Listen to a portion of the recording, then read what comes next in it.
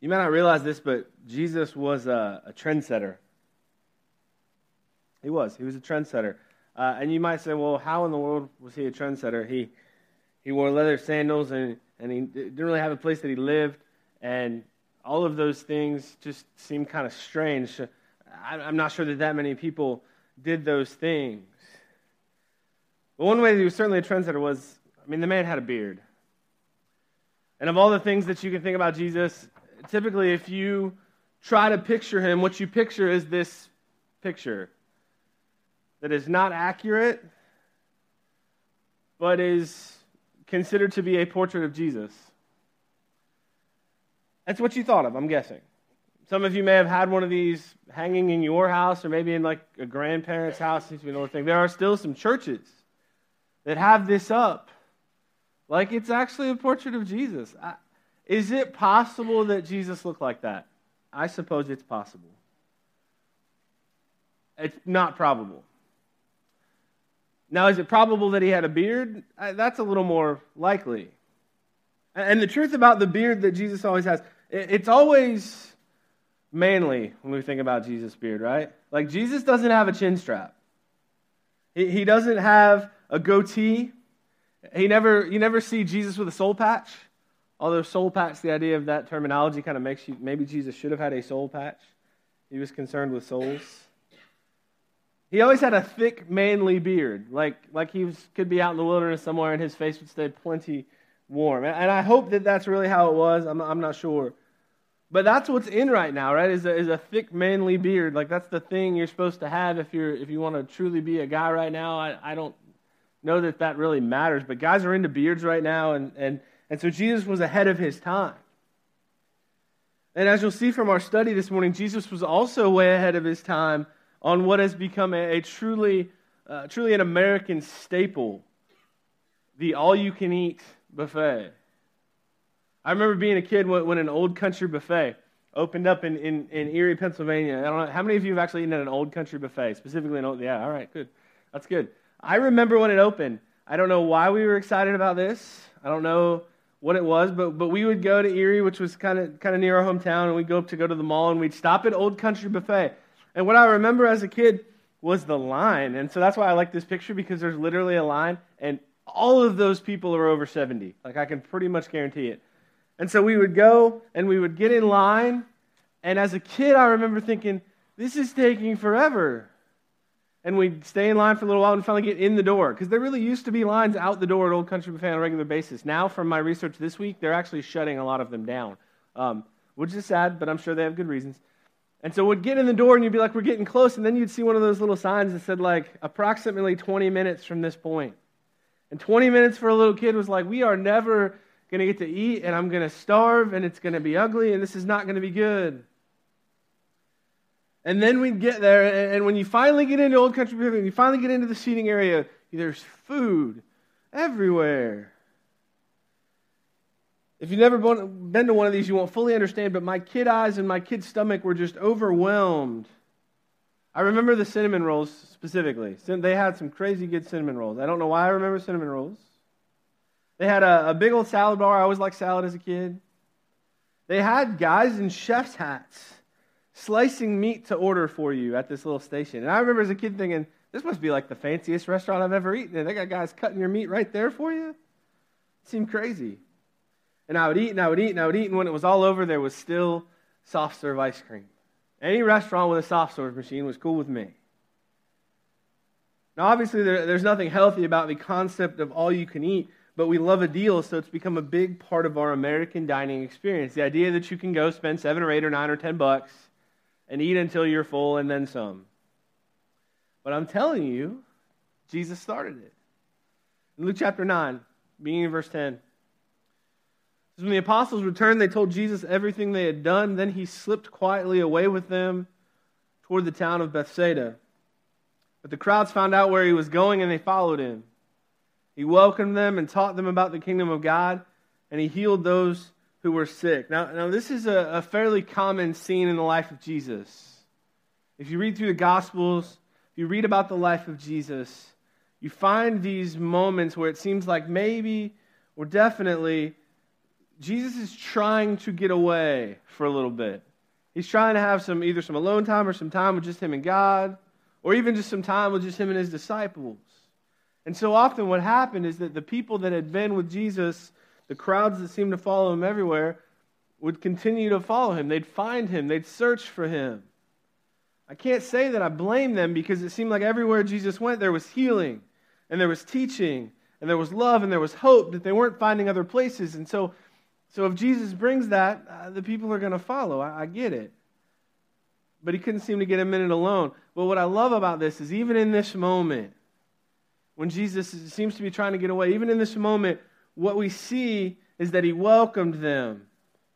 And he taught them about the kingdom of God, and he healed those who were sick. And I have to be honest with you, I'd probably fall way short of Jesus in a situation like this. Because I'd probably say, can I not just get 5 minutes of peace without all you people needing things? And trust me, these people, if you hear somebody's healing things, you start to say, is there anything wrong with me?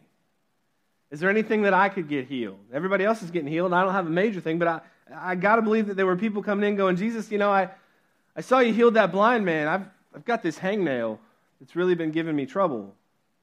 Or Jesus, I know you raised Lazarus from the dead, but I've had this headache for about an hour, and I can't seem to get any relief. Could you take care of that for me? And I have to believe people were looking for ways to get closer to Jesus. And yet in the face of what I'm sure at times was the annoying crowd, Jesus wasn't annoyed. He welcomes them, he teaches, and he heals anyway. Verse 12, late in the afternoon, the 12 disciples came to him and said, send the crowds away to nearby villages and farms, so they can find food and lodging for the night.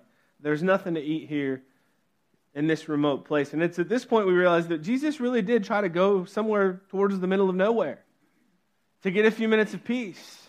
And they followed him anyway. And there's no place to sleep and there's no food, but these people, I think the disciples kind of are feeling like we're kind of responsible for these folks. Let's send them to find a place to get some food and to get some shelter before it's too late, before it's dark. I also think we can assume that the disciples are ready for a break as well. You see, I'm not sure that we always grasp the all-day nature of these gatherings with Jesus. These people, the crowds, they'd follow Jesus for days and listen to him teach for hours, all day if he was willing to do so. If he was still there and still teaching, they would stay. And what I've always found interesting here is that you don't see anyone in the crowd saying, I'm hungry. They probably were, but it's the disciples, maybe a little hungry themselves, maybe a little tired themselves, that suggest everyone go and fend for themselves before it's too late. And that doesn't really sound like something Jesus is going to go for here, and he doesn't. He says this in verse 13, but Jesus said, you feed them. You feed them. Now I would love to see the look on the disciples' face when that was what Jesus said. You feed them. There are a significant number of websites out there, I don't know if you've ever used these, that give you this opportunity. And if you haven't done this, try it. You'll probably run into the same problem I have. But what you can do is you can enter a list of things that you know you have in your pantry or fridge. And it can be really random stuff. You're like, well, I've got leftover, a can of cranberry sauce. I didn't use it at Thanksgiving. I've got some already cooked chicken. And I've got apples. And you enter it in, and what happens on these websites is it tries to spit out a recipe that you should be able to make without going to the store. These are the things that you have, this is what you can make. And so I've done this before. What usually happens is that whatever recipe it finds, I'm still missing one or two things. I still end up going to the store, which negates the benefit of the tool. But the disciples here, they're not at home. They don't have a home anymore since they started following Jesus. They don't have a pantry and a fridge to check. I can only imagine that a quick check of whatever kind of pockets they may have or bags they may be carrying proves unhelpful. But they do find a little bit of food.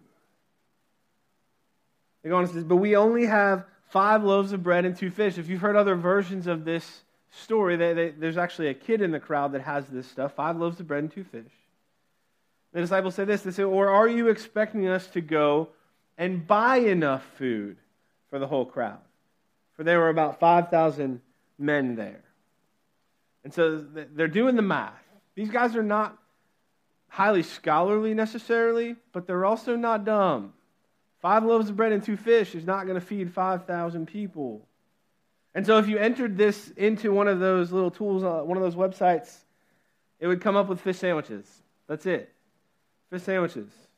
Unless the bread is stale or can be toasted, because then we could actually use the bread to bread the fish, and you could have something like that. But bread and fish, there's a limit here. And then we could have tartar sauce. Or cocktail sauce, depending on how you roll with that. And I've helped prepare food for large groups of people before. It's a complicated process, but if you're organized and you utilize common sense, it can be done.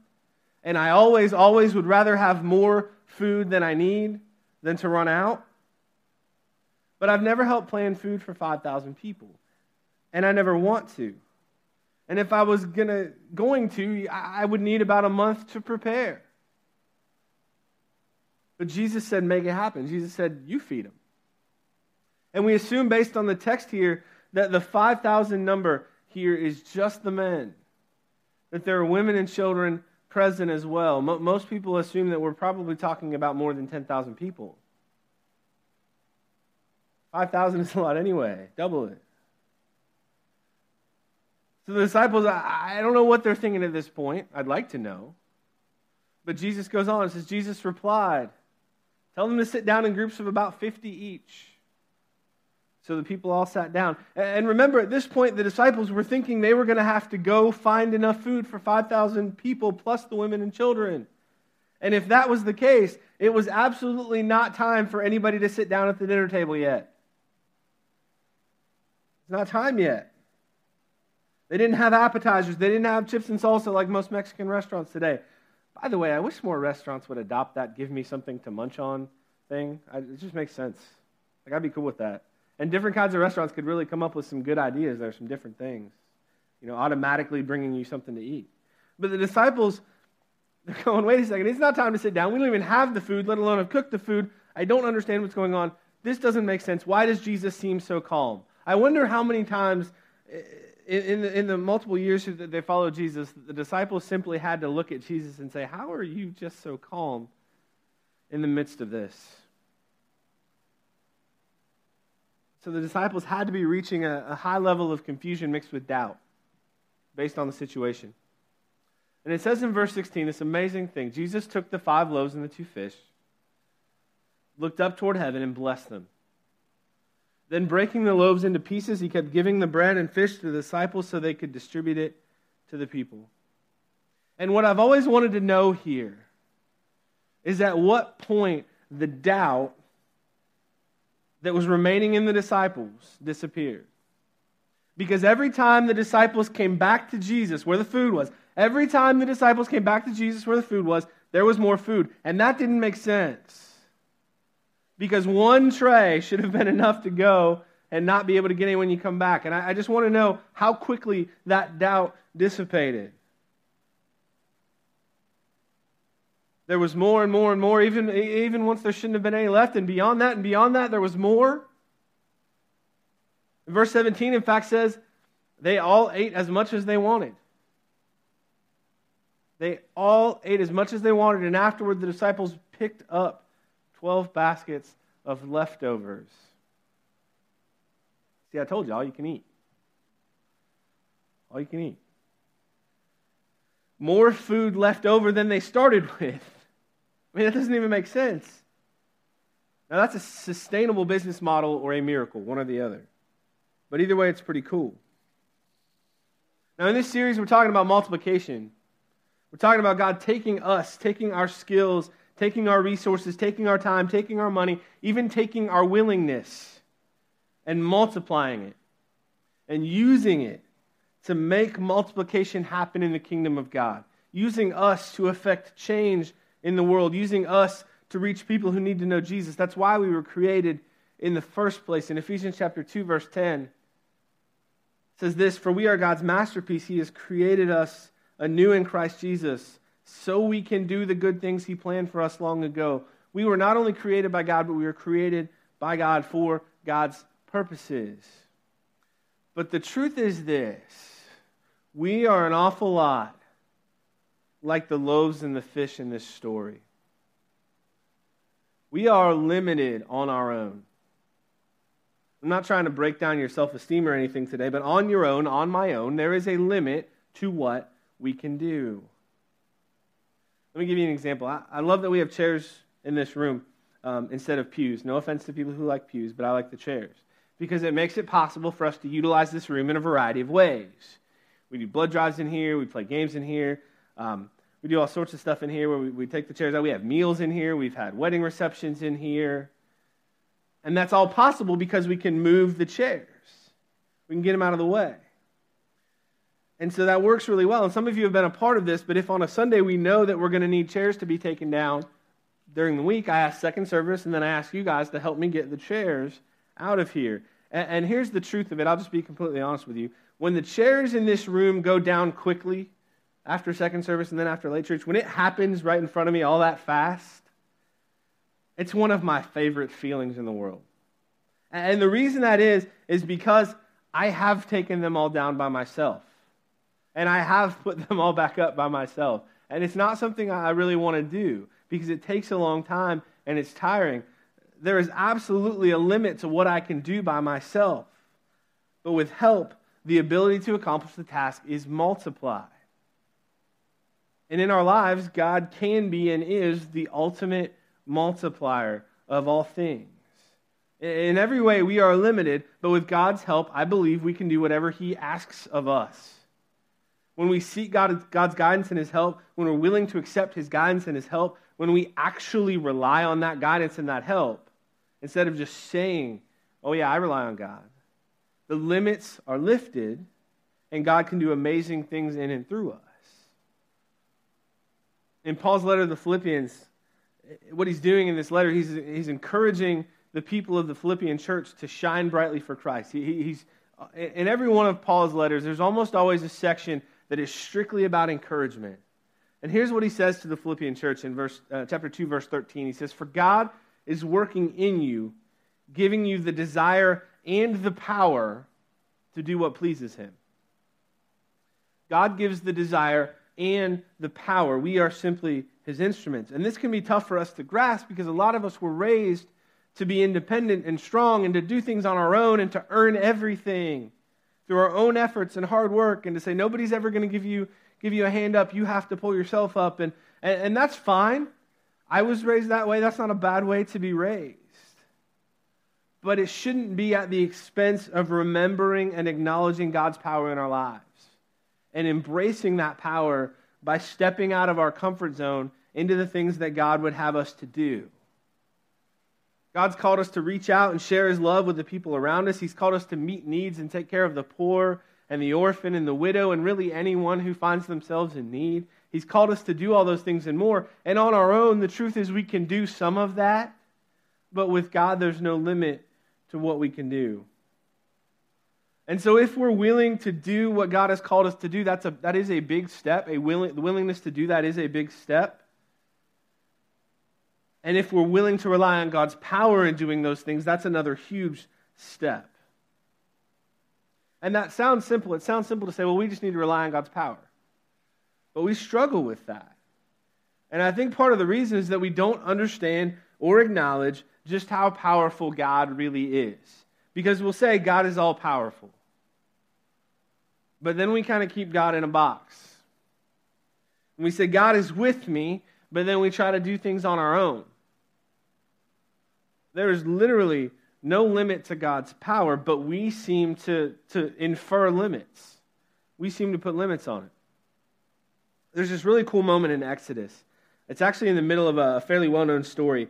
The Egyptian people, the Egyptian king Pharaoh, enslaved the Israelite people.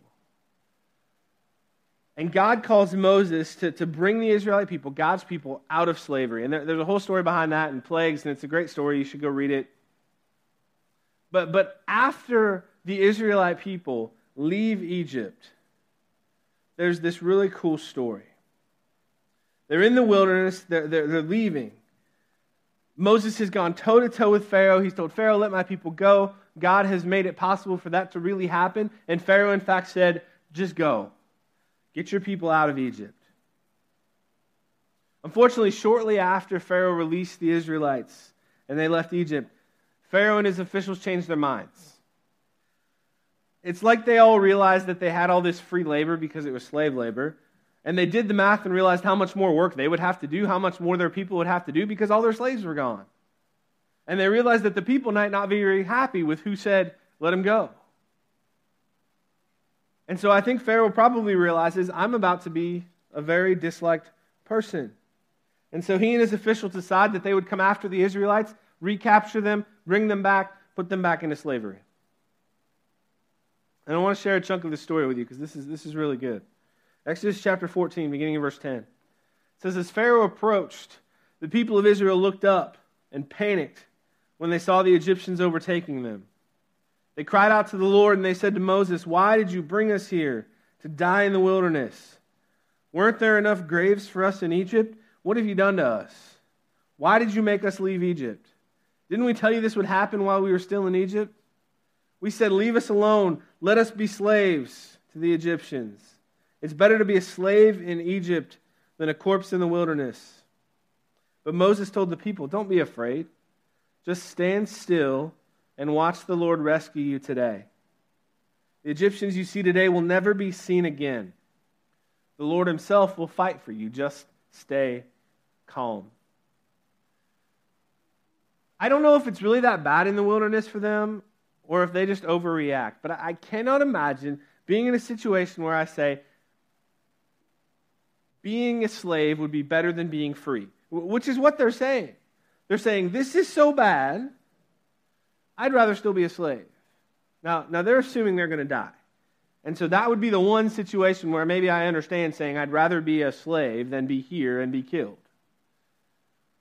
But basically Moses looks at them and he says, God's got this. And he literally says, just stay calm. It's under control. Which is comforting, except that they're losing their trust in Moses and they can see Pharaoh's army. Pharaoh's army is moving quickly. Pharaoh's army is coming fast. Pharaoh's army has weapons. It's only a matter of time before they catch him. And they'll either be taken back into slavery or killed, and they're not even sure which of those is better. And so we can't be surprised that the Israelites are freaking out, but Moses remains calm. But then God speaks to Moses, and this is really, I had never noticed this before. God says this, then the Lord said to Moses, why are you crying out to me? Tell the people to get moving. That's the verse I don't want us to miss in all of this. Because I honestly believe a lot of us know God is powerful. We know He's powerful. We acknowledge that power. We know that it's there for us in our lives. We say, I serve an all-powerful God. But then we sit and we wait for God to act on our behalf. We wait for God to move us. And God very clearly here says, tell the people to get moving. Tell the people to get moving. If we want God to work through us, if we want our power and our talents and our abilities and our gifts to be multiplied by the power of God to impact the kingdom, I think we have to also move. I think we have to take some steps ourselves. God absolutely can move us, but I think His power is even more multiplied in us when we're willing to already be in motion for Him. I've so often said things like, God, show me ways I can better serve you, and then I sit and I wait for God to show me ways that I can better serve Him. I bet if I start looking for ways to better serve Him, He'll show me even faster. See, we're limited without God, but we're not helpless. I bet, you've heard the phrase, God helps those who help themselves, and I actually hate that phrase. I've heard it misused a lot of times, kind of in a hurtful way. Actually, it's often misused as an excuse to ignore those in need. I have to admit, I've misused it that way, but the phrase in itself is true. God does help those who help themselves. God doesn't tell us to wait for him. He says he'll go with us. His power will go with us, will be in us. He will guide us. That infers motion. I've said it before and I'll say it again. If we go through any given day and say, well, I just didn't see any situations where I could be Jesus in someone's life. If we say that, we must not have gotten out of bed or we just weren't looking. We can look for ways to serve. We can look for needs to meet. We can move, and God's power will move in and through us. If we just sit still, we can't be surprised that we don't see God's power. We wait, and what we do is we spiritualize our unwillingness to move by saying, well, I'm waiting for God. I'm waiting for God to do something here. But in our story here, God tells Moses what to do. He says, tell the people to get moving. He goes on in verse 16. And this is still God speaking to Moses. He says, pick up your staff and raise your hands over the sea. Divide the water so the Israelites can walk through the middle of the sea on dry ground. And I will harden the hearts of the Egyptians, and they will charge in after the Israelites. My great glory will be displayed through Pharaoh and his troops, his chariots, and his charioteers. When my glory is displayed through them, all Egypt will see my glory and know that I am the Lord. Then the angel of God, who had been leading the people of Israel, moved to the rear of the camp. The pillar of cloud also moved from the front and stood behind them. The cloud settled between the Egyptian and Israelites' camps. And as darkness fell, the cloud turned to fire, lighting up the night. But the Egyptians and the Israelites did not approach each other all night. Then Moses raised his hand over the sea, and the Lord opened up a path through the water with a strong east wind. And the wind blew all that night, turning the seabed into dry land. So the people of Israel walked through the middle of the sea on dry ground with walls of water on each side. And can you imagine a more terrifying place to walk? This is not supposed to happen. But here's what it came down to for the Israelites. Their movement, their willingness to keep their feet moving, plus God's power, resulted in their victory. They were safe. They were free. They were following God's plan for them. And once they were through on dry ground and the Egyptians were in the midst of the water, that terrifying place to walk became their grave because God closed the water. The truth is, it's the same for us as it was for the Israelites. Our movement, not just our willingness to move, not just our intent to move, because we say, I want to do great things for God, but then we don't actually take any steps to do it.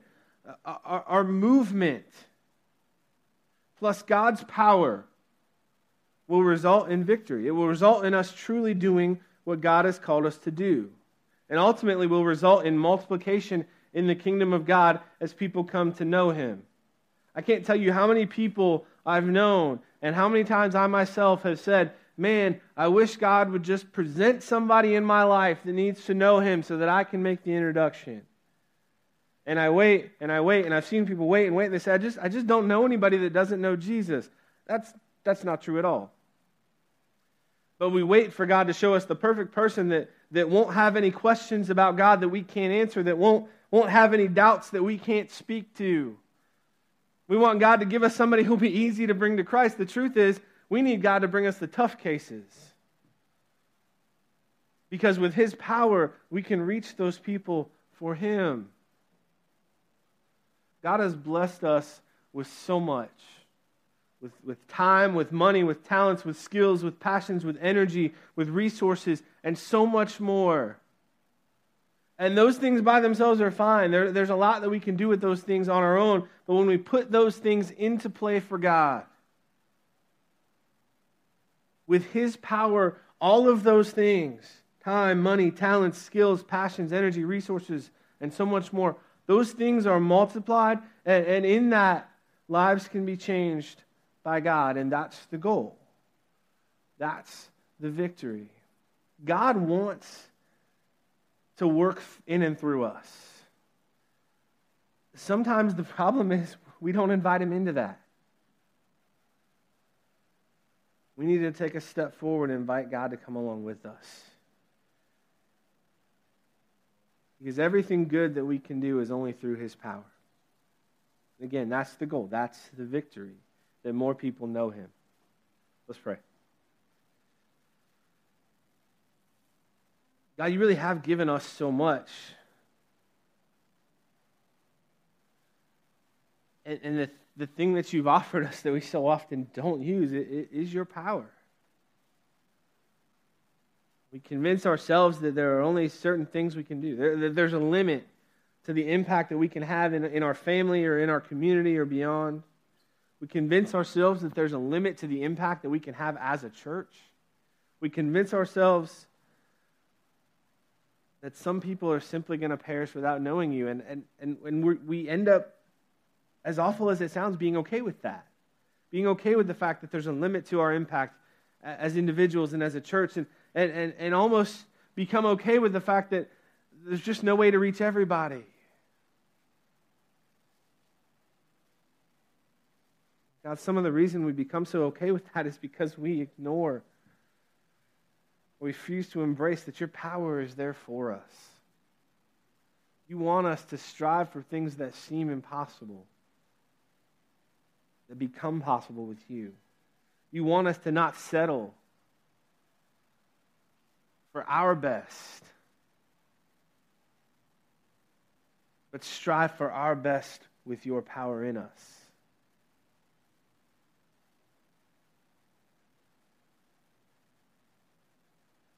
God, there's a world that needs to know you.